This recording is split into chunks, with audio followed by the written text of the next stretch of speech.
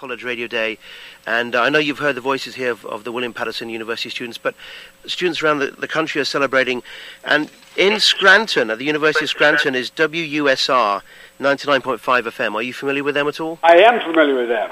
I am familiar with them, and it's, by the way, it's listened to not just by college students. You know, I know you know this, but most people don't realize that, in my home state of Delaware is WVUD, yep. 91.3 That's FM. right. It's on my radio. It's on our house.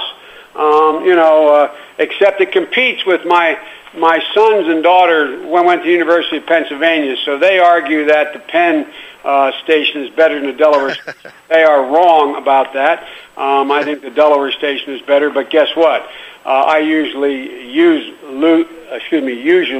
lose that fight. But anyway, I say hello to everybody in Scranton, my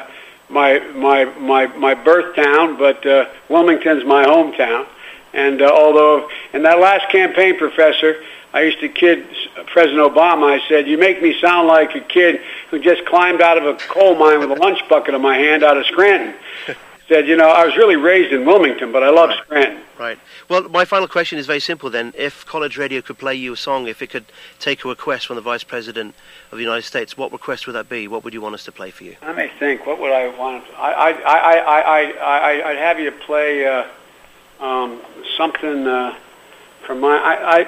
What I'm trying to do is think of something that is appropriate to the day, and let me see. How about, let me think. I'm trying to think of something that would be... Seems like this is the toughest question. No, actually it kind of is a tough question, deciding which one. How about... are you a rock and roll kind of guy?